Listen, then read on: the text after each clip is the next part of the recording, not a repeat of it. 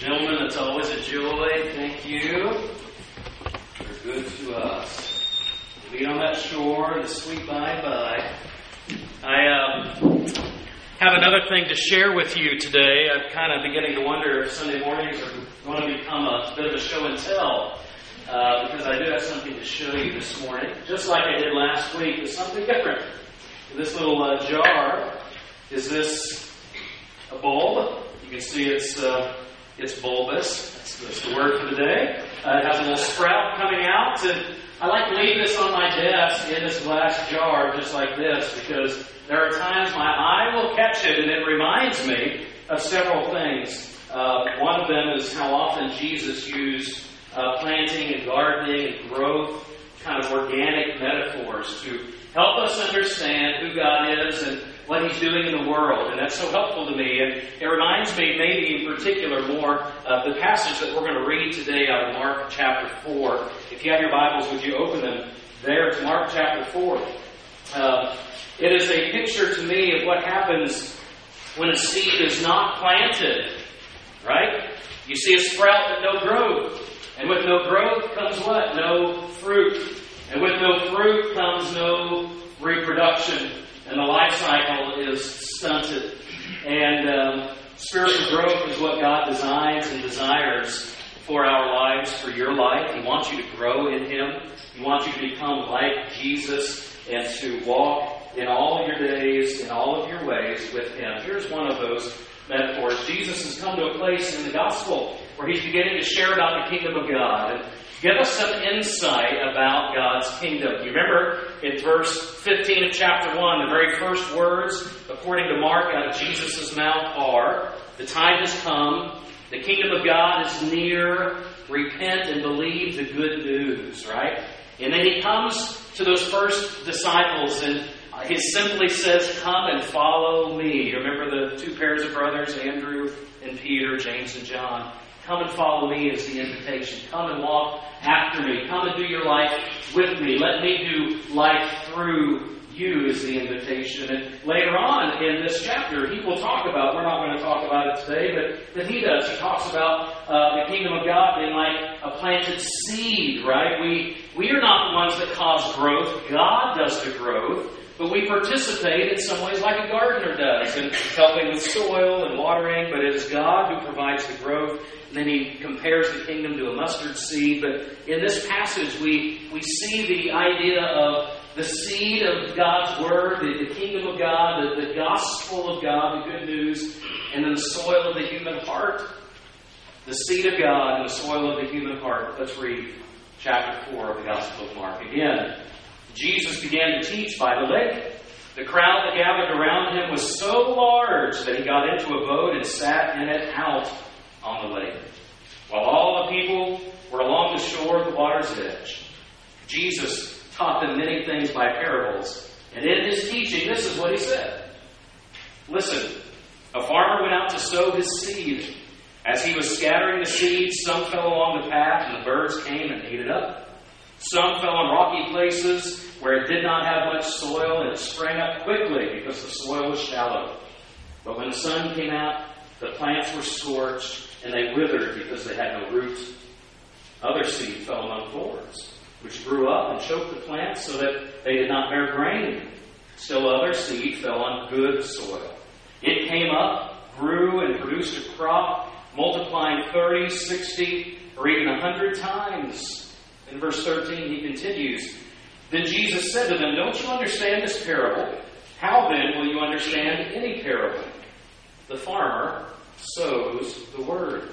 Some people are like seed along the path where the word is sown. As soon as they hear it, Satan comes and takes away the word that was sown in them. Others, like seed sown on rocky places, hear the word and at once receive it with joy. But since they have no root, they last only a short time. When trouble or persecution comes because of the word, they quickly fall away. Still others are like seed sown among thorns. They hear the word, but the worries of this life, the deceitfulness of wealth, and the desires for other things come in and choke the word, making it unfruitful. Others like seed sown on good soil, hear the word, accept it, and produce a crop 30, 60, or even 100 times what was sown.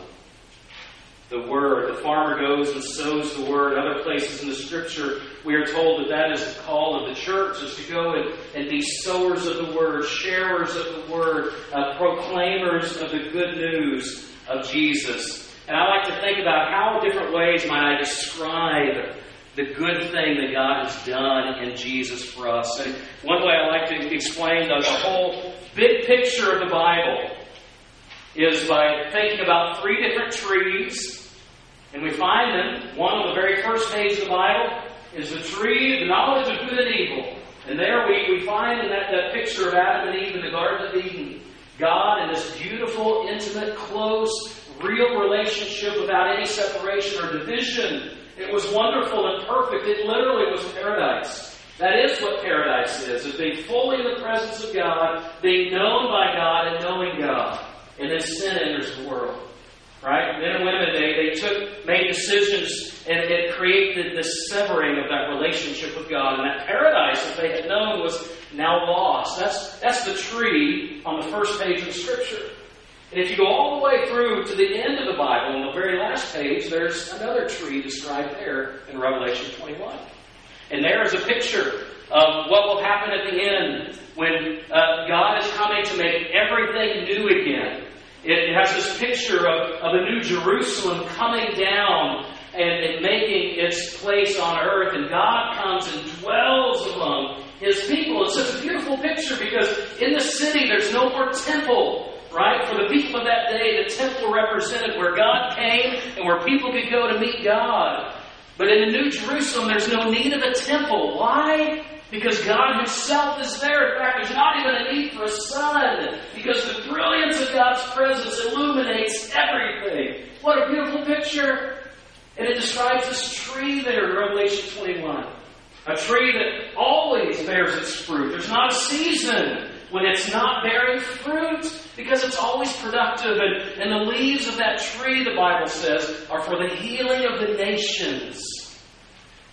And it says that the curse that entered our existence on earth and our human condition that started from that first tree on the first page of the Bible, the last tree on the last page of the Bible, it says that the curse will be no more.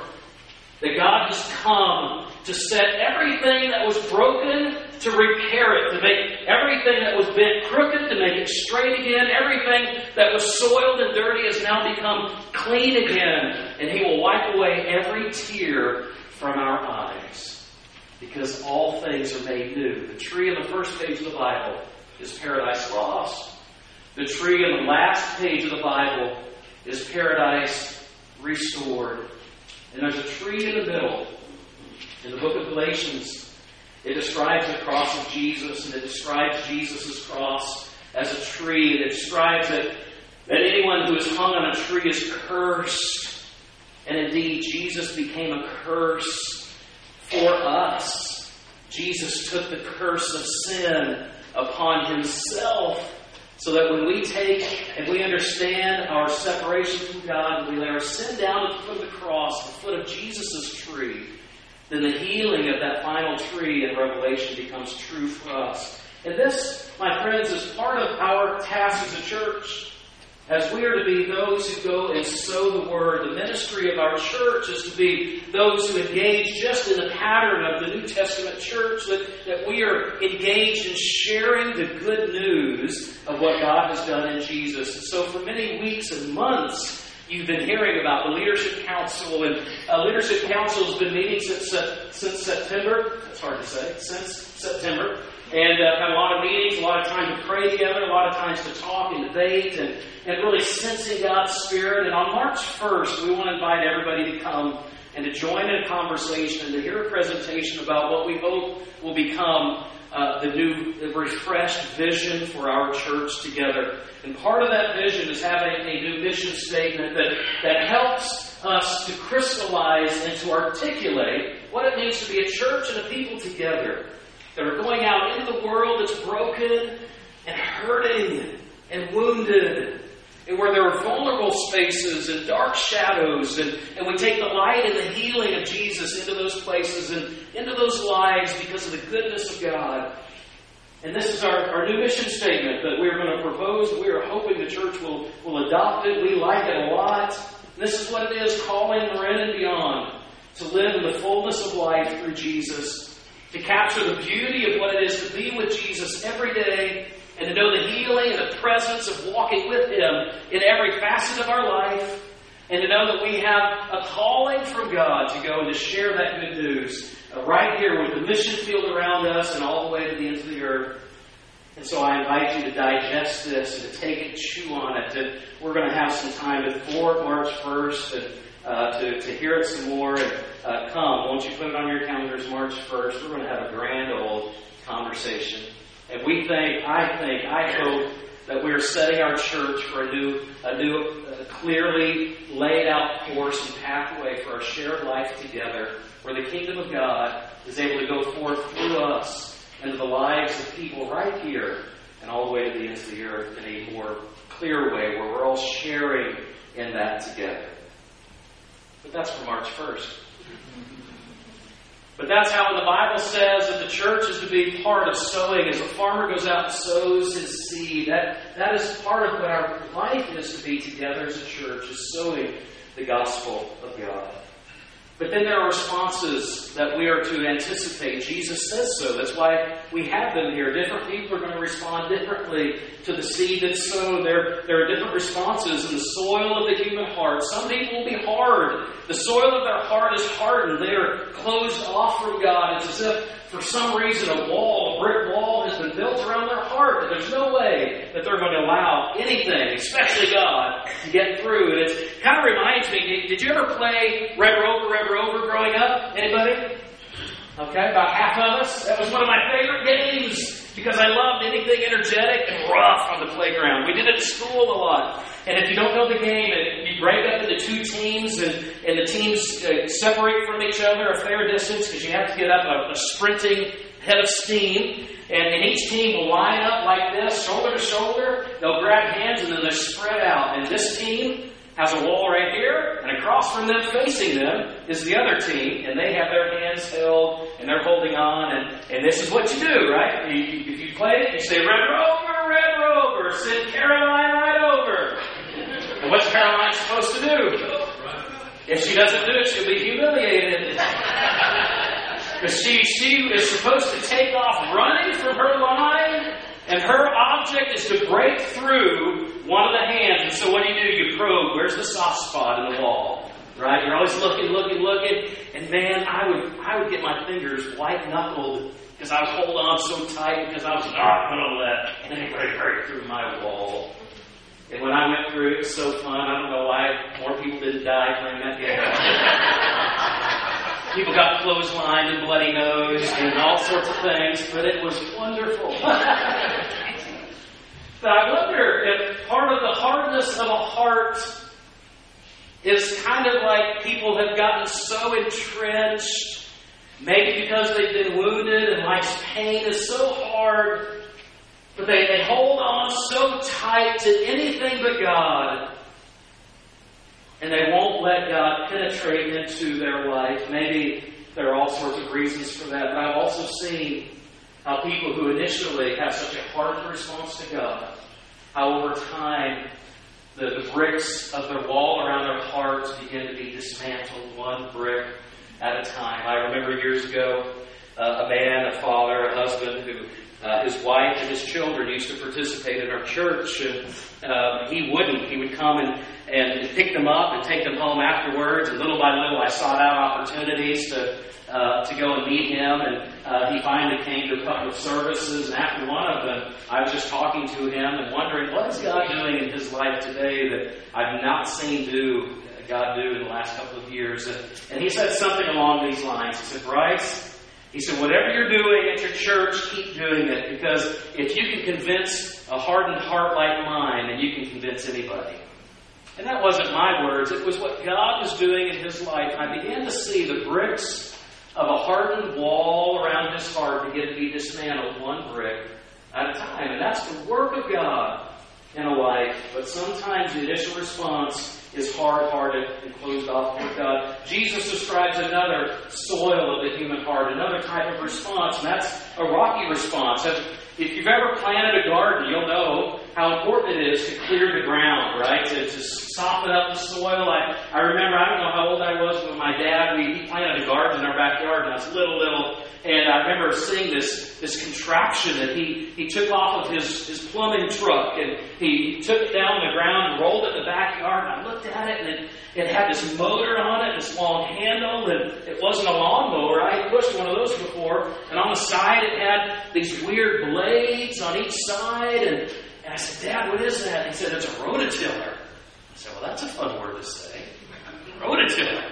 I said, what's it do? And he turned it on and showed me how the blades turn over the soil and cut into hard soil and get the soil prepared, because any amateur gardener knows how important it is to prepare the soil. Any real farmer knows how important it is. Before you ever go out in the field to sow the seed, you have to clear the rocks. If you have a field full of rocks, the seed, even if it might find its way to the ground, it's not going to have any vibrancy. It has no room to put down deep roots so that it can grow and be nourished. And they just won't go. Sometimes spiritually, people can hear the Word, and there's an initial joyful response to God, but for some reason it hasn't settled deeply into their soul. And I wonder sometimes if maybe it's people have become in such a desperate spot of their life, and they think maybe there's some relief for this issue in my life, and God has given some relief maybe. And they think, this is great, and there's this joy-filled initial response, but there's no root that digs deep in an ability to grow and walking and living with God. They're not connected to other believers, so there's no ongoing encouragement and community for them to have. And so when the next challenge of life comes, a new financial issue or an unexpected health concern comes up, instead of God, they go and they look and turn somewhere else to try to find a solution for their issue. I wonder if that's part of what causes the rocky soil in the heart. And then Jesus talks about the cluttered heart. The heart that has so many other things that draw and pull and that are priorities in life that it just suffocates.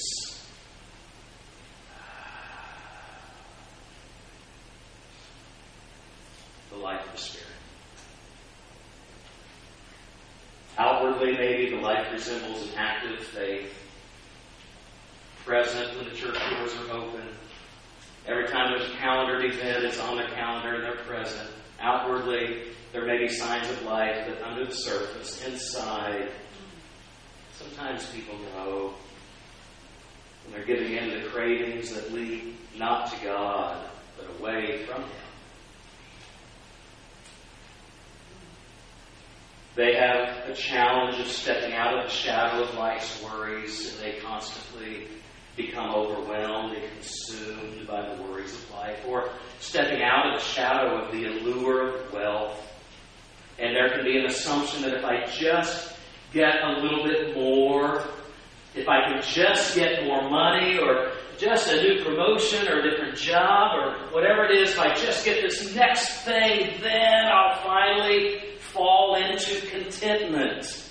But what I've learned, sisters and brothers, is that contentment is not something we fall into. Contentment tends to be an attitude and a choice as we focus our lives on Jesus for all of our life. Not just problems to be solved, but we are committed to and seeking Him out to share our life with Him. In Hebrews chapter 12, the Scriptures remind us and encourage us, if you have a cluttered heart, to take and lay aside every sin and every encumbrance that so easily entangles you, so that you can run with endurance the race that God has marked out ahead of you. Those are three soils of the human heart that Jesus describes here, rocky and hard, and one that's full of weeds, and then He describes the good soil, one that is fruitful. He says in verse 20, other people are like seed sown on good soil. They hear the word, they accept it, and it produces a crop 30, 60, or even 100 times. what we sow. Jesus would say, you know a tree by its fruit. We've seen this in recent months in our church. We've seen good soil and seeds landing in good soil as we have rejoiced in the baptism of new brothers and sisters just last fall. And I keep saying this because we need not forget it. We need to continue to rejoice in where we are seeing God at work among us. And we rejoiced just a few months ago in the baptism of Mei Lee and Henri and Hong and Clayton and Camille, to God's glory. Amen? Amen. Is that a hallelujah moment? I hope it is. We've just finished talking and preparing Tabo for baptism. And we're so looking forward to setting a date for her baptism and beginning to talk with Chloe and others about the joy and wonder of life with Jesus, because the seed of God's Word is falling on good soil. And you need to hear that, because it can be so discouraging here. But God is active, and His seeds are going forth from the church. And my prayer is that with a refreshed vision, we will be able to do that even more clearly, more boldly, and more together than we've ever done before, at least in recent memory. Maybe today, you need to examine how you have responded to the call of Jesus. As we prepare the Lord's Supper, I just want to give you some space. We're going to sing as we go through different elements of this moment together. And I invite you to invite God's Spirit to examine your heart today. Because God's desire is never to crush you. He wants to tenderly love you. And He wants to guide and to develop your life. And there may be parts of your life that need to get rid of. There may be entanglements today that are slowing you down or tripping you up. And you're not free to walk and to run and to fly with Jesus as He would guide you into your future and into His future with you. Maybe today you know that there are areas of your life that, if left unattended today, they're going to suffocate the life of God's Spirit right out of you. There are other things that you know constantly get priority building in your life. And you've wrestled, you've heard God's call to say, lay this thing down, or at least put it second or third in your life, and let me be first. And you've wrestled with that. Maybe today's the day that you release that to the Lord and say, God, this is so hard for me. I need your help. I need you to prioritize your life in me above all else. Maybe today is the day that you would do that. I invite the deacons who are helping to serve the Lord's Supper. Would you come and join me here at the front, please? And we're going to sing.